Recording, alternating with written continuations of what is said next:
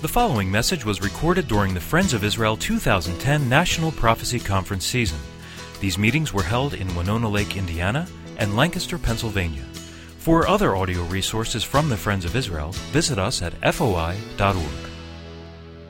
It was nearly 35 years ago that my wife was expecting our third child. After her late-term checkup, the doctor assured her that it won't be long now. Your baby is going to come any day. But the due date came, and it passed, and there was still no baby. Another week went by, and another visit to the doctor, and the doctor said, it won't be long now. The baby will be born at any time. And then another week went by, and finally a third. For 3 weeks, every night we went to bed thinking, perhaps tonight. Well, Catherine Suzanne Neff, our daughter Katie, did not come on time. But she came right on schedule. Not ours, hers. And I might add that Katie continues to be late to this very day. But I dare not go into that since they're taping these messages. Jesus is coming. He is not late. He is right on schedule. God's schedule. God's prophetic schedule.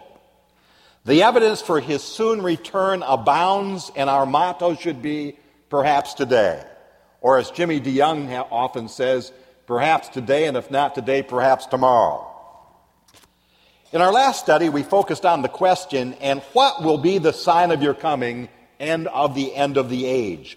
We considered a number of tribulational signs that will herald Messiah's coming, and noted that these signs are not for the church age, but are tribulational and are signposts for Israel, so that she will know that her king is about to arrive. In Matthew 24:3, the second question was, tell us, when will these things be? So we're now moving from the what are the signs to when is this going to take place. In Matthew chapter 24 and verses 29 through 31, Jesus mentions three remarkable events or signs that will accompany his glorious return to earth. In verse 29 we read, immediately after the tribulation of those days, the sun will be darkened. The lights are going to go out. What a background there will be for his brilliant coming. And the moon will not give its light. The stars will fall from heaven, and the powers of the heavens will be shaken. As Jesus Christ is about to physically appear and return to earth, there will be awesome signs. The heavens and the earth will be shaken. In fact, if you'll turn with me in your Bibles to the book of Joel, Joel speaks of these events. Joel chapter 2, and that's 10th verse. Notice what Joel says. The earth quakes before them, the heavens tremble, the sun and the moon grow dark. Does that sound familiar? That's what Jesus just said. And then the stars diminish their brightness. In verse 31 of the same chapter, Joel says, the sun shall be turned into darkness, the moon into blood, before the coming of the great and awesome day of the Lord. In chapter 3, notice verses 15 and 16. The sun and the moon will grow dark, and the stars will diminish their brightness. The Lord also will roar from Zion and utter his voice from Jerusalem. The heavens and the earth will shake. But the Lord will be a shelter for his people and the strength of the children of Israel. Have you ever noted that when they show you a diamond, they usually do it on a cloth that is black? It enhances the brilliance of the diamond. And just before the glorious appearing of Jesus Christ, the lights go out. And against that black, dark background comes the Lord Jesus. In verse 30, we move from the solar system to the sign of the Son of Man. Then, says our Lord, the sign of the Son of Man will appear in heaven. And then all the tribes of the earth will mourn, and they will see the Son of Man coming on the clouds of heaven with power and great glory. At the close of the age, at the close of the tribulation, the Anointed One will return to earth with great power and great glory. This coming is not the rapture of the church, an event that has occurred 7 years earlier, but it is Christ's actual return to earth at the end of the tribulation to establish the promised Davidic kingdom. Homer Kent of Grace Seminary fame writes, "If this were the rapture of all living believers, who then received glorified bodies? There would be no sheep left on earth to receive Christ's invitation to inherit the millennial kingdom." Now, what does it mean when it says they will see the sign of the Son of Man? Some believe they will see the Shekinah glory, and that is how they will recognize the Lord Jesus. Others say it will be the sign of the cross. But since the parallel passages of Mark 13 and verse 26 and Luke 21 and verse 27 simply say the Son of Man, it may simply be a reference to the Son himself. But the prophet Zechariah gives us a very interesting clue. He writes, "And I will pour on the house of David and on the inhabitants of Jerusalem the spirit of grace and supplication. Then they will look on me whom they have pierced. Yes, they will mourn for him as one mourns for his only son, and grieve for him as one grieves for a firstborn."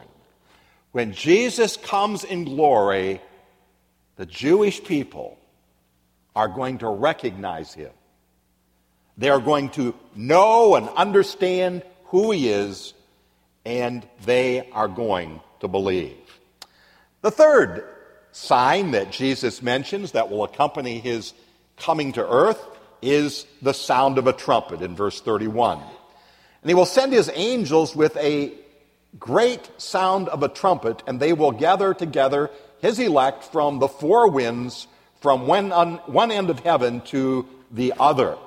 Now, we must not confuse this trumpet with the one mentioned in 1 Thessalonians chapter 4 and verse 16. This is not the gathering of church-age saints. This is the gathering of tribulation saints at the close of the tribulation, and a gathering of the scattered Jewish believers worldwide, that they may be ushered into the promised kingdom. Verse 32. "Now learn this parable from the fig tree.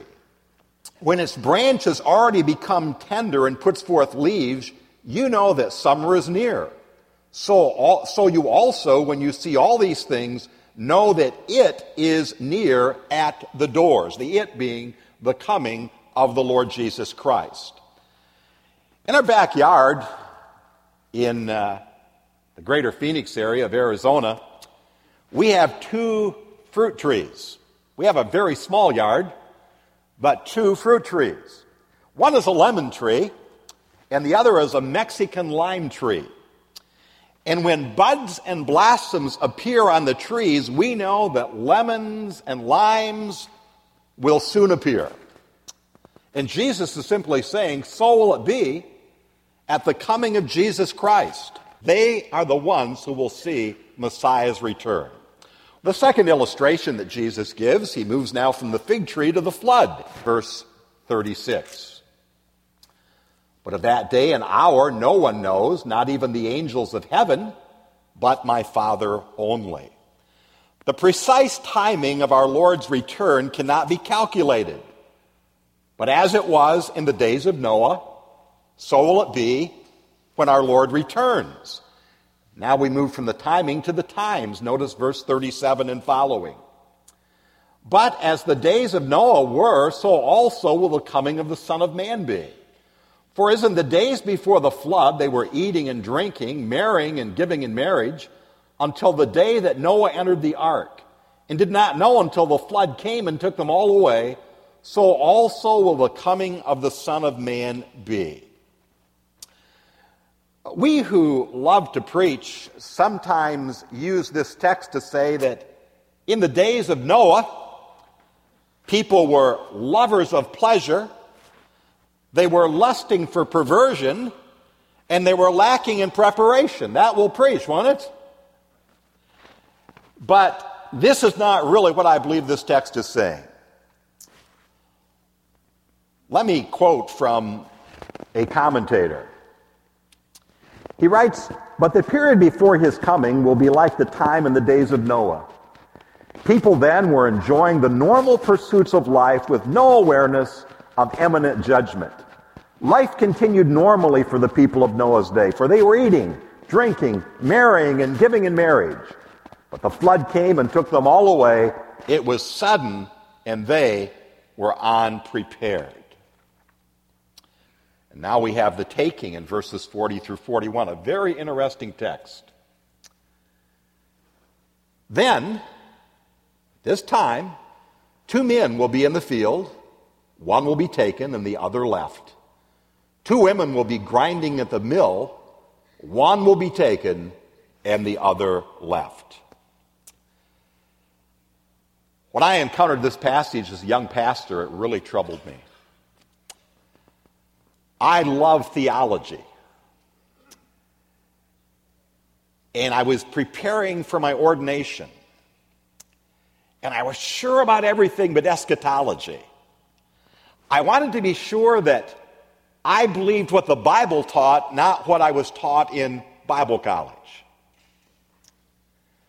I read this verse and I thought, oh my goodness, the rapture is post-tribulational.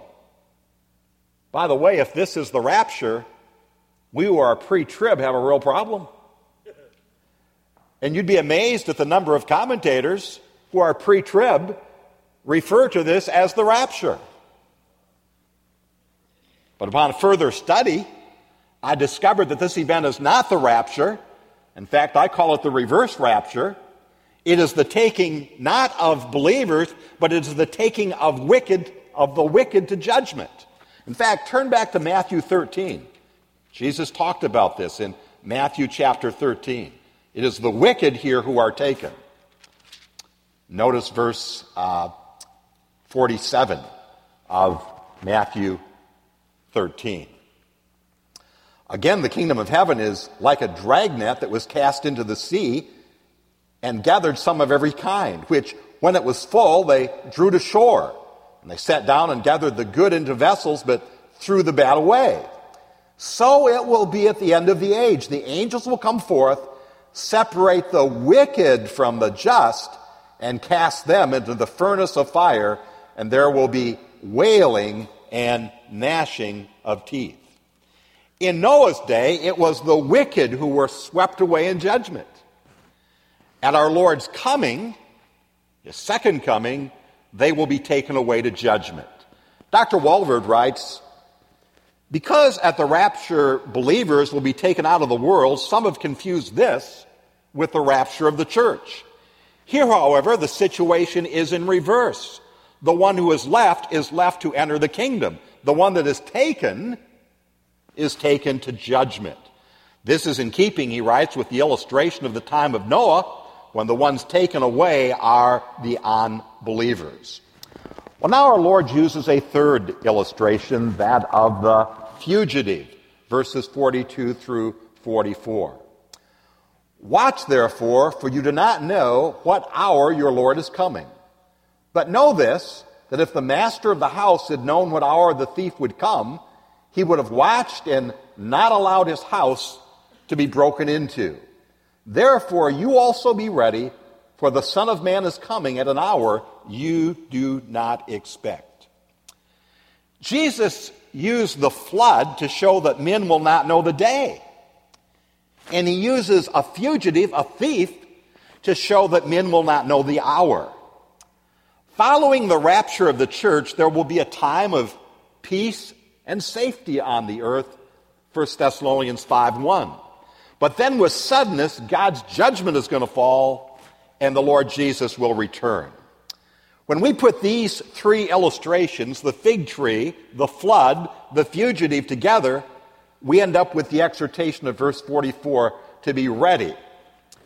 And then the application. Verse 45, who then is a faithful and wise servant whom his master made ruler over his household, to give them food in due season? Blessed is that servant whom his master, when he comes, will find so doing. Assuredly, I say to you that he will make him ruler over all his goods. But if that evil servant says in his heart, my master is delaying his coming, and begins to beat his fellow servants and to eat and drink with the drunkards, the master of that servant will come on a day when he is not looking for him, and an hour that he is not aware of, and will cut him into two and appoint him his portion with the hypocrites. There will be weeping and gnashing of teeth.